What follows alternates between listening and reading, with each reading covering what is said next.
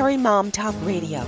We know behind every soldier, sailor, airman, and Marine is the family supporting them.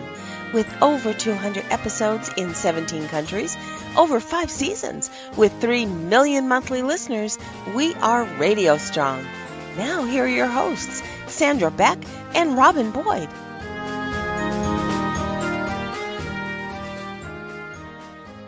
Hey everybody, this is Sandra Beck and I'm here with Leslie Eckford and Amanda Lambert, and we're going to talk about something that's near and dear to my heart today because, as many of you know, I care for my 88-year-old dad and my kids who are 11 and just turning 15. Soul supporting as a single mom, and I got to tell you, being ripped between generations, going from 8 to 80 in the household, trying to feed one kid with glucose or gluten sensitivity, other kid has blood sugar, my dad can't have salt, here's a banana, knock yourself out. Like, that's dinner in my household because it is just too much to deal with sometimes. And it's really important we've got these ladies on the show today because they have written a couple books. Aging with Care, Your Guide to Hiring and Managing Caregivers. And then, what's the first one, the one that came out in 2002, ladies? Beating the Senior Blues. Beating the Senior Blues. Wow. Boy, do we know that about our household. Their books are available through Amazon, and their website, if you're following along at home today, is mindfulaging.com, like mindfulaging.com. And we're going to have the girls introduce each other to us. Leslie Eckford, I'd love you to go first. My name is Leslie Eckford, and Sandra, I'm just so happy to be here with you today. Oh, it's so much fun. It is. We're going to have a ball. How about you, Amanda? And I'm Amanda Lambert, and it's just a pleasure to be here. Thank you so much, Sandra. Yeah, I mean, how many of us are struggling with the same things every day? That's one of the things that I found when I looked out in the caregiver community, because I'm a caregiver. I'm also a veteran caregiver. My dad's a veteran. We all struggle with the same things. I think the hardest thing that I have as a caregiver, and it reflects in my dad, is getting him to move. Well, that's one of our favorite topics. And honestly, I can say, from my parents' point of view, both of my parents were lifetime exercisers. Mm-hmm. Unfortunately, it's the big lottery with aging. What is it going to come up for you? We've known people who, never smoked, never drank, and they're felled by a stroke. You just can't predict. And to some extent that happened with my parents. My father was a marathon runner, and then he developed Parkinson's disease. Wow. And so, but even with that, I can say that the day before he died and he was on hospice, one of his favorite last visits was from his physical therapist, who he had shared a lot of running stories with, and it was one of the most beautiful things I ever saw. Was she came in and gave him a very light massage. So movement up until your last dying breath, we all have it in us. Yes, I would echo that completely. Both of my parents are in their 90s, declining. They were both lifetime exercisers, and I've had to really encourage them to take advantage of physical therapy, which I think is a good sort of entry point into safe movement as people start to decline or they develop certain diseases. So I think that's one good way to kind of get people going, is if you can convince people to try physical therapy. Otherwise, there are tons of really low impact chair exercises, videos. If people are in senior living, there are classes to go to. There's the senior center. So there are lots of options. It's just convincing people to do it. And that's the problem. We just shared an article that we heard yesterday on the radio, which is good. Your listeners are listening to radio and learning things. You know that thing about taking 10,000 steps for health?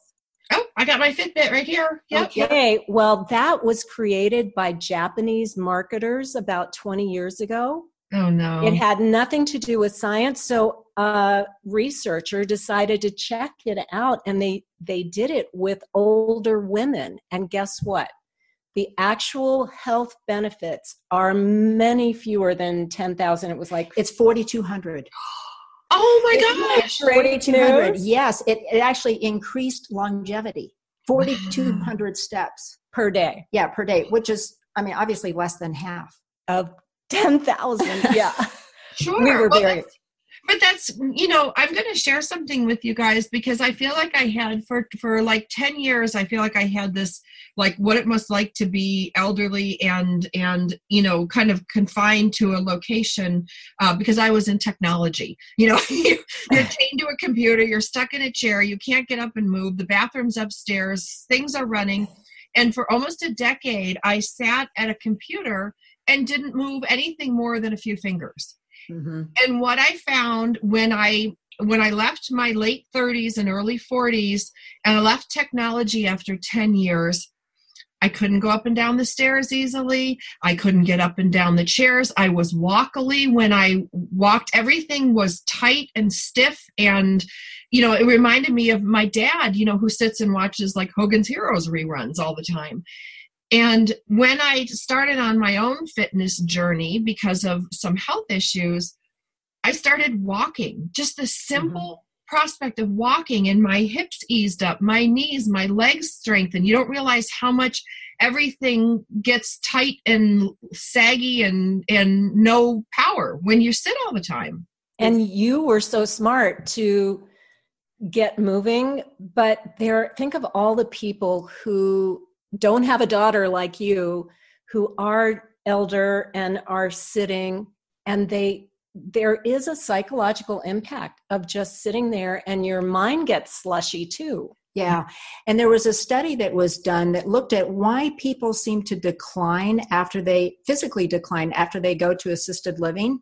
They found that one of the reasons is because when people go to assisted living, they're no longer taking care of the yard. They're not doing their housekeeping. They're not doing their cooking. So they're not engaging in those everyday movements that we just take for granted. I mean, I'm sure there were other factors as well, but my parents are in independent senior living, but we have them in an apartment that is far away from the elevator as you can get. Yep. So for every meal, they have to walk. See, and I do all these little tricks. I'm so glad my dad would never listen to my shows, because I take the remote control, and where his lazy boy is over by the TV is pretty far from where the refrigerator is. So I like to kind of sneak by his lazy boy. I pick up the remote as I go, and I put it in front of the fridge. Then he'll text me, because he's really good at technology. He'll text me, Sam, where's the remote control? And I'm like, I think you left it by the fridge. He'll get up out of his chair. He'll walk down. But, when you were talking about that thing about gardening and the things that we do before we go into care, certain care facilities, it made me think about the air shows with my dad. My dad's retired military. He's retired Navy. When the air shows are in town, he will walk. He will walk from that parking lot to the P-38 static display. He's out to the flight line. Hey, there's the Blue Angels. But when we don't have those interests, it's like everything just kind of folds in on itself. He becomes like the grandpa black hole. Yeah. And nothing changed in that other than what he wanted to do.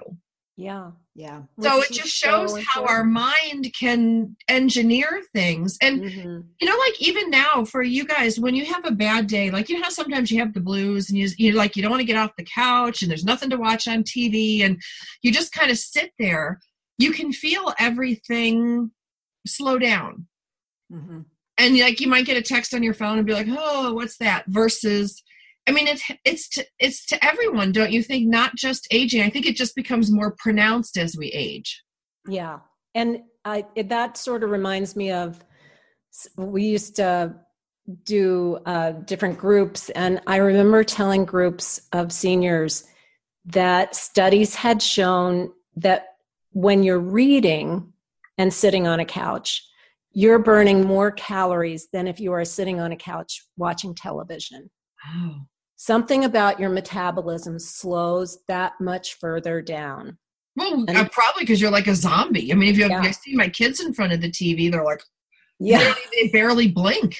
Right. Yeah. I mean, it's like passive versus active. Yeah. But Sandra, I think you got to a really good point, which is the heart of what you were talking about is motivation. Mm-hmm. You know, what can motivate older people to move? And I think that's a really critical question. I mean, on Memorial Day, they had this amazing World War II memorabilia exhibit where my parents live. And, you know, my dad made a beeline down there because he's a World War II vet. But normally he doesn't go to a single activity. Right. You know, I can't get him to do anything. My mom is different, but it's hard to get him to do anything. But he was at that exhibit. Yeah. So, absolutely. Yeah. It is. I mean, I think it's, you know, it's kind of like any of us, you know, if we have a wedding to go to, we hit the gym more. We eat a lot less. You know, it's about connecting to our behaviors, to that motivation, to that desired outcome. And I think that's one of the hardest things, because my dad's favorite thing to say is, I don't need any new underpants. I'll be dead next year. I don't need any new socks. I'll be dead soon. You've heard it. Oh, yeah. I've heard it right out of my dad's mouth. I mean, what do you say to that? Where I say, I'm like, I don't care. I'm like, you're not going to be dead in the next 5 minutes. Let's go to Sam's Club and get you some underpants. Like, right. There's something to be said for living in the moment and an existential viewpoint. But my 97-year-old mother-in-law will, when my husband calls and says, "Hey, Mom, how are you doing?" She'll say, "Well, I'm still here." You know, it's a change. We know that it's a change. And it is sort of a joke, but it also means something. And it's not that we think, oh, you need to go to psychoanalysis for 10 years, but it does beg a question, and it does, you know, it is an opportunity in a way to engage in a discussion, like you said, you know, and it may only be like, well, but hey, we're going to Walmart anyway to get you a new pair, you know. Right. So. Well, and it's, you know, there's things like, you know, when they say that, like my grandpa, and this is a terrible story, I'm going to tell it anyway. He was dying from the time I was born.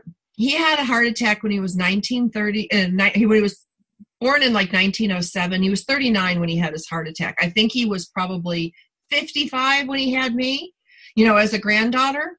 And I would sit with my brothers and sisters at the Thanksgiving or the Easter table, whatever it is. And my grandfather would get up every year and talk about how grateful he is to live another year. And then he'd get all, you know, all emotional because it might be his last.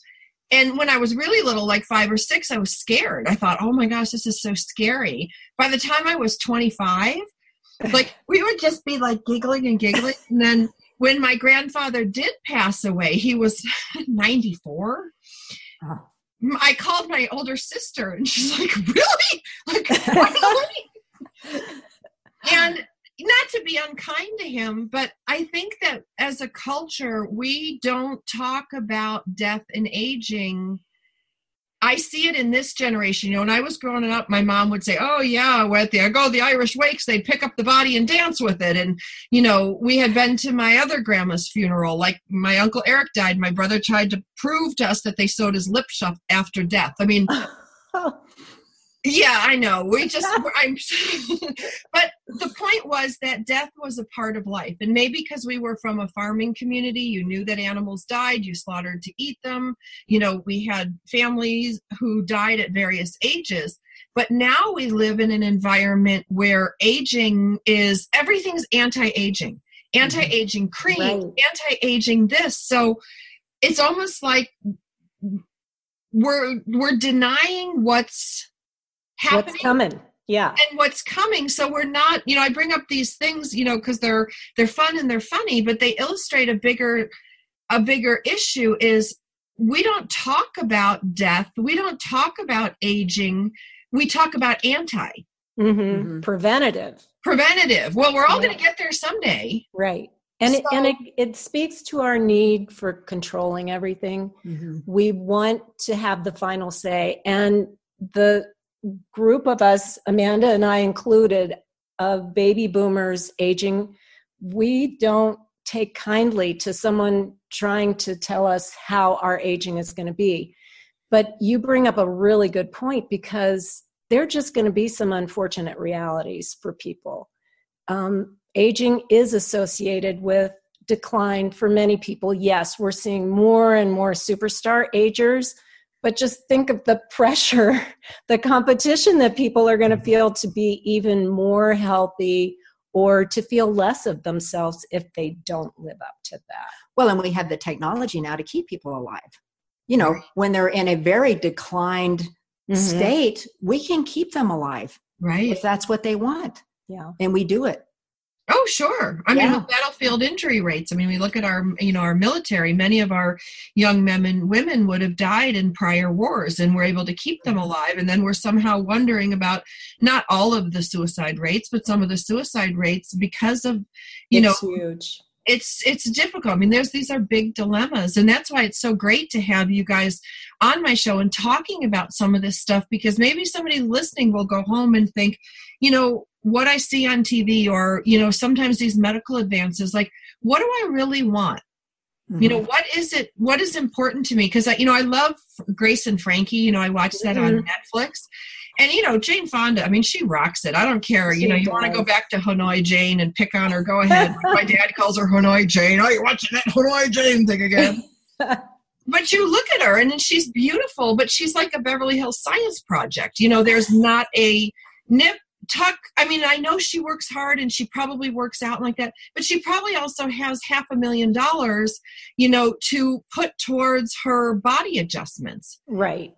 And I think she is pretty open about that. Yes. But I think you bring up a really good point that Amanda and I had been talking about earlier, which is, people do have some choices to make. But what we see in families between the adult children and their elders is that people don't necessarily talk in advance until there's a big crisis. Right. Well, what would you want us to do, Dad? Would you want us to have them do a surgery when you have already started to show signs of dementia? And so what we're really encouraging people to do is to have these talks now. When, after the big holiday meal and everybody's sitting around and saying, could we talk for a minute and just bring up one of these issues? Mm-hmm.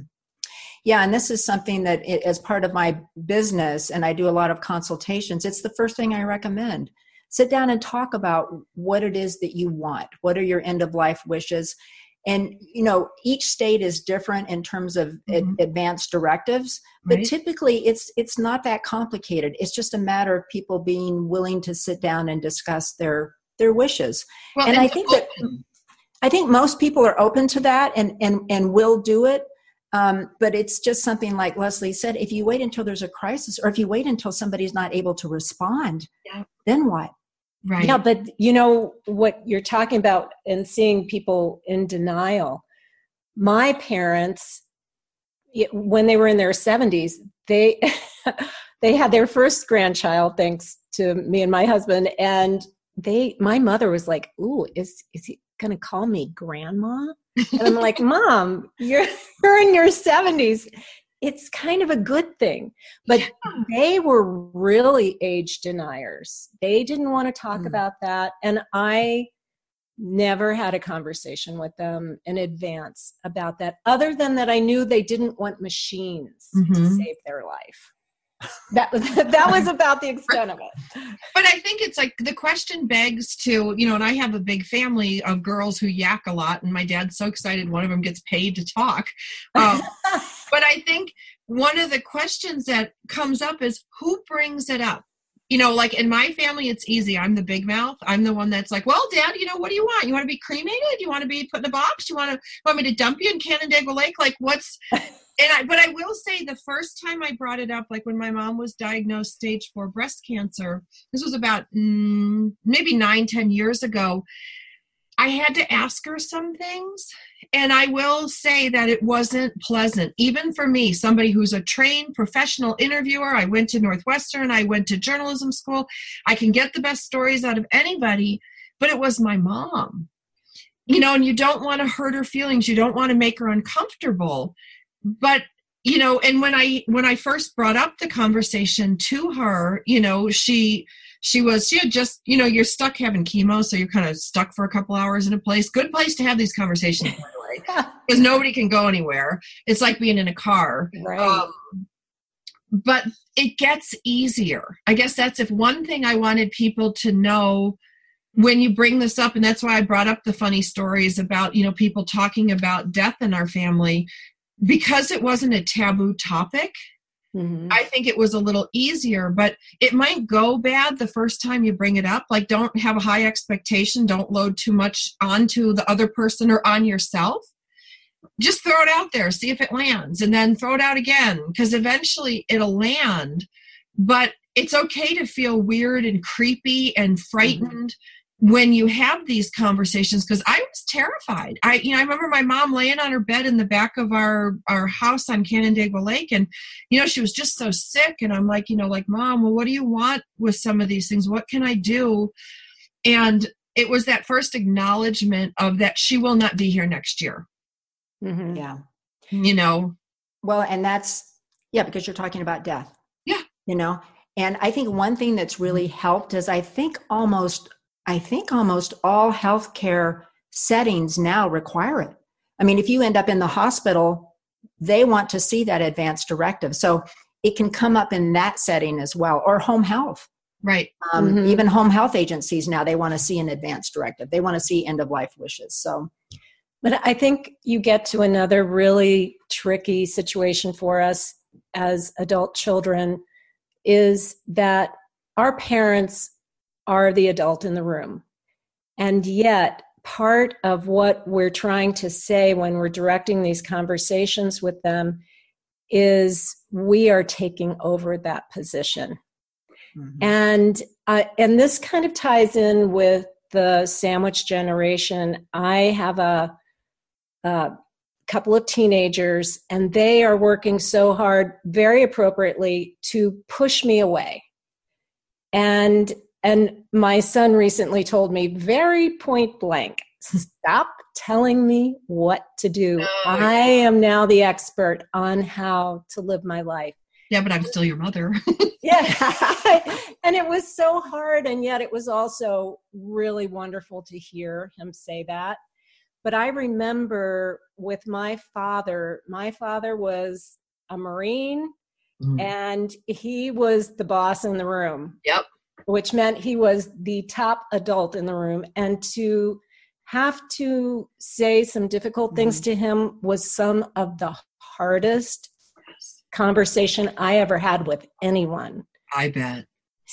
Yeah, I think that's so true. And there comes that point in your relationship with your parents. Both my parents are in their 90s. I'm always offering to help. I'm a geriatric care manager. That's what I do. And they tell me, we are independent. We don't want your help. But then I get the phone call. We need your help.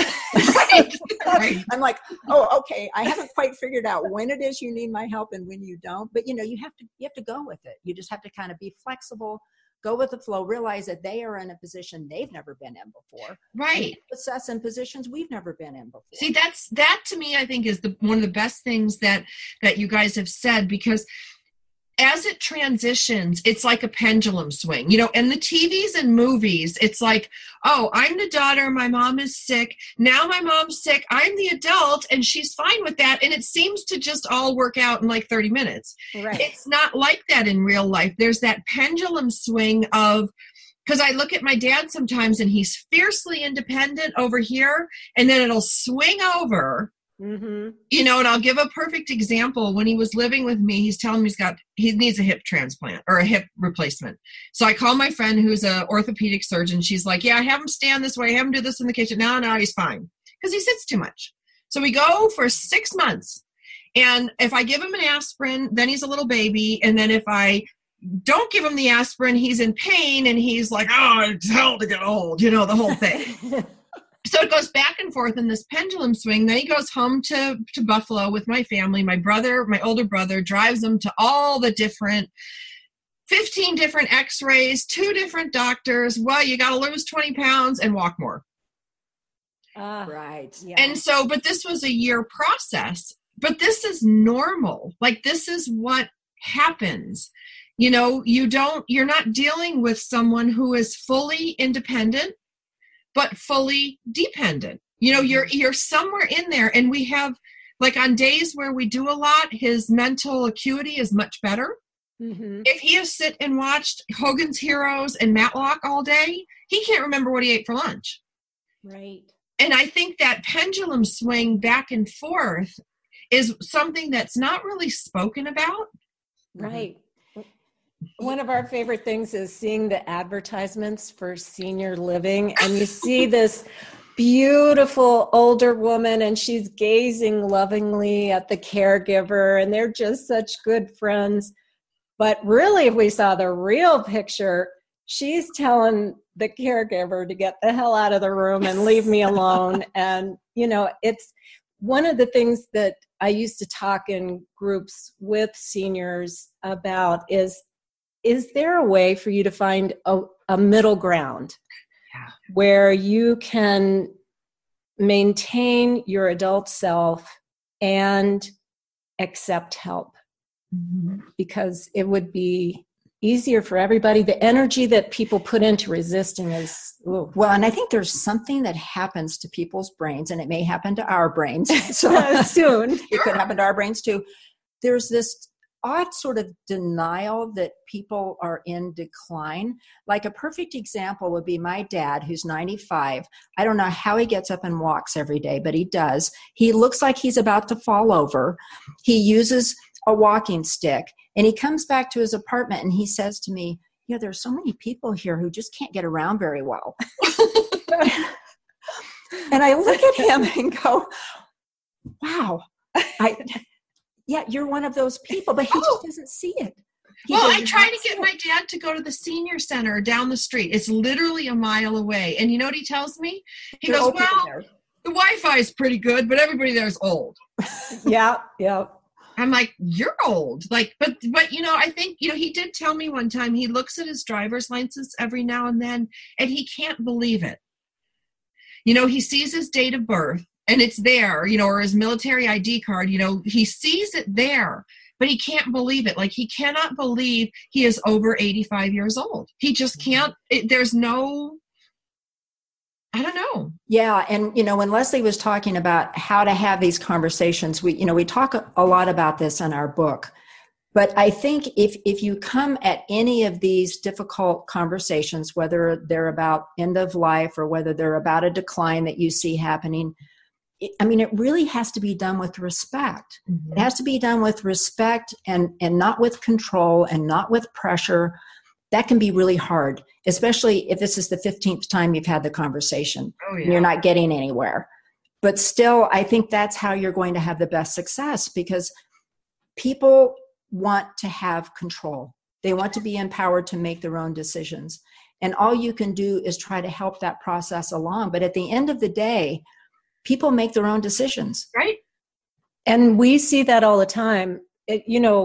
Many people think, oh, well, if mom or dad are doing something very unsafe, then we're just going to pull out the big guns and get some legal backup. Mm-hmm. Well, good luck with that, because that can be a very long, complicated, and destructive to the family process. We've seen that lots of times. Yes. And even you can put mom or dad in the nursing home or assisted living, and that does not a guarantee that they're going to be safer. Yeah, right. Doesn't solve the problem. This is one of the things that I'm not going to name my family members, but, I come from a big family. And when my mom was dying, some of my family members had good relationships with my mom. They would call her regularly, so they weren't surprised at declines. They would visit regularly, or at least, get on the iPhone and Skype. Because I think a lot of these problems really exist when I look at my own family and the whole grieving process, the whole long-term decline. You have a lot of time to sit and look at everything. When you don't have a relationship with your aging parent, there's no trust. There's a reason why, my dad lives with me 8 months, 9 months out of the year. When he has a question, he's going to run it by me first. I have sisters who are nurses.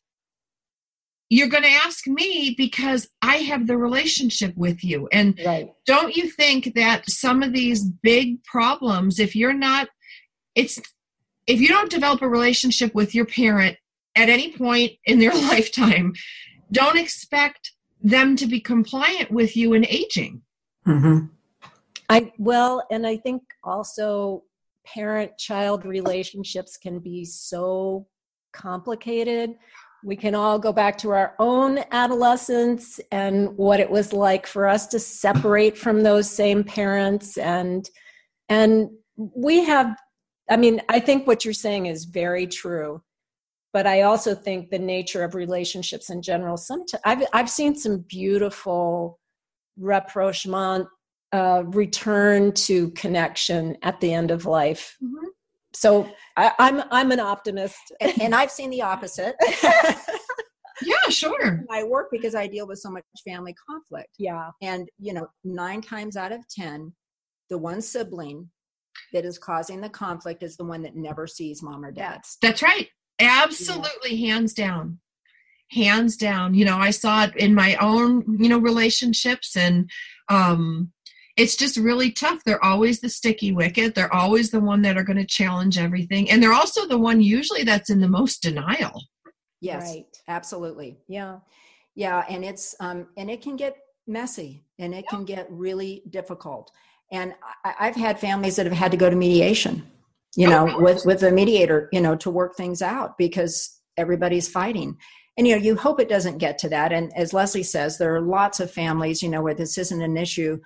But again, if you can just get back to planning and talking about these things before the decline happens. And before the drama happens. Mm-hmm. Exactly. You know what I mean? Because that's the thing, like, when you look at family dynamics, when you've got a bunch of girls and a bunch of boys in a family, somebody's going to disagree mm-hmm. on a good day. My older sister and I will fight on a good day, like about anything. It wouldn't even matter. The wind could blow and I'd say it's blowing. No, it's not, But these things get amplified was what you're talking about. The dynamics that exist in the family unit that have carried over from childhood into adulthood and kind of cemented in certain places.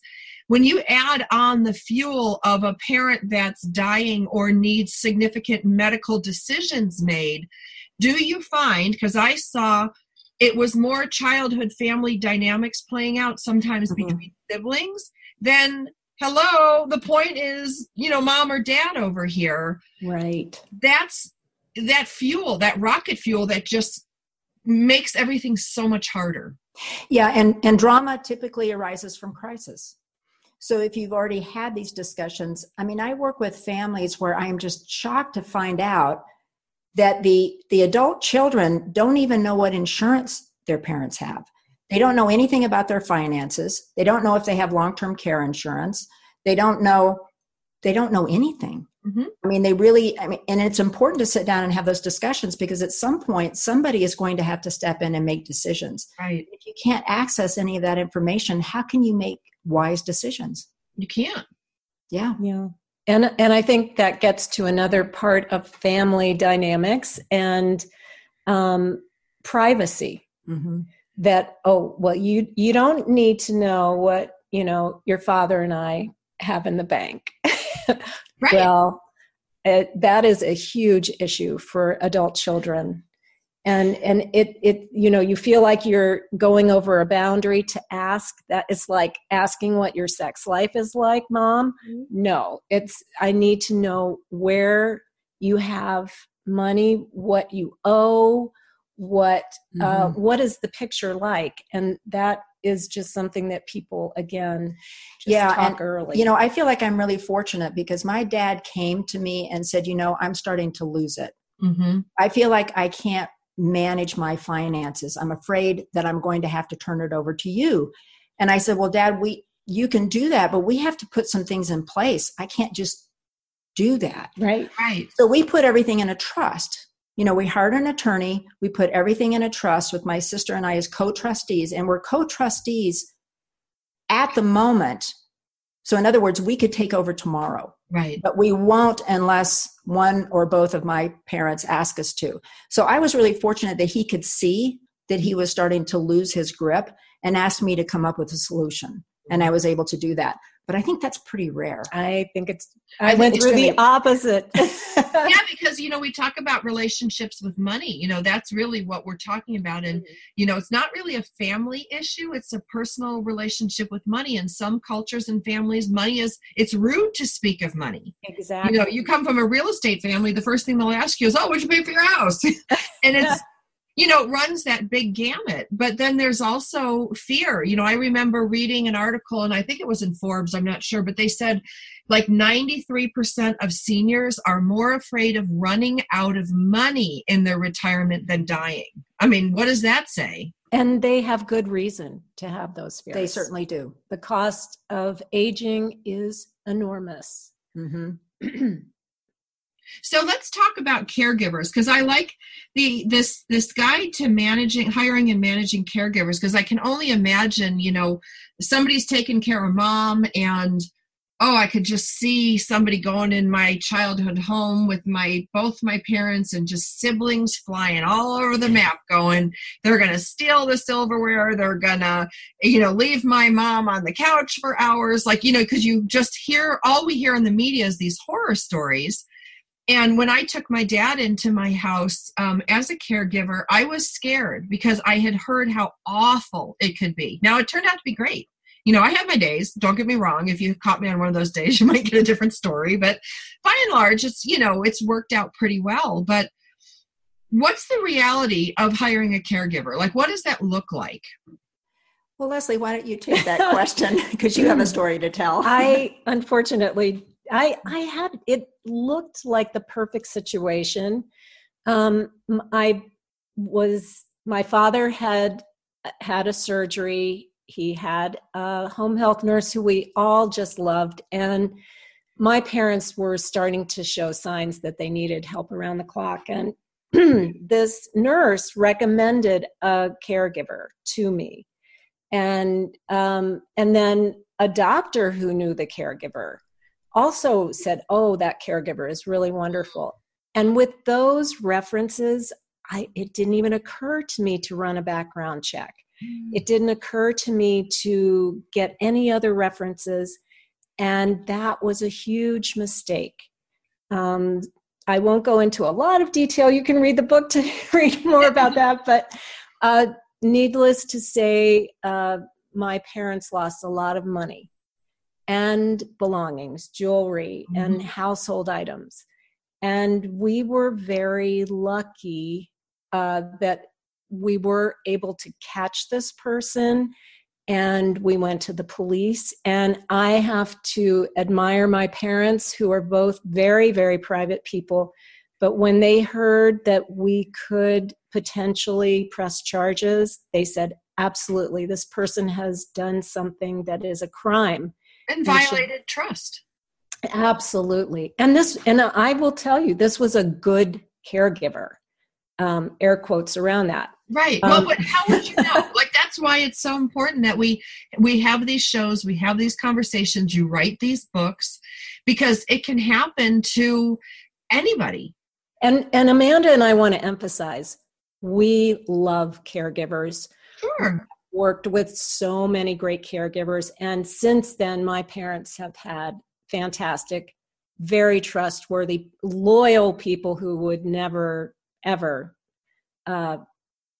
take advantage of them. Well, it's that one person that affects so many people, and then it's on the news, and people talk about it, and so you're right, it's like a 90, maybe 90-10 proposition. For every 90, maybe you have 10 that are on the bubble, and then one is awful, but we only hear about the awful ones. Yeah. Mm-hmm. And I think I would add to that, we both live this and deal with it every day.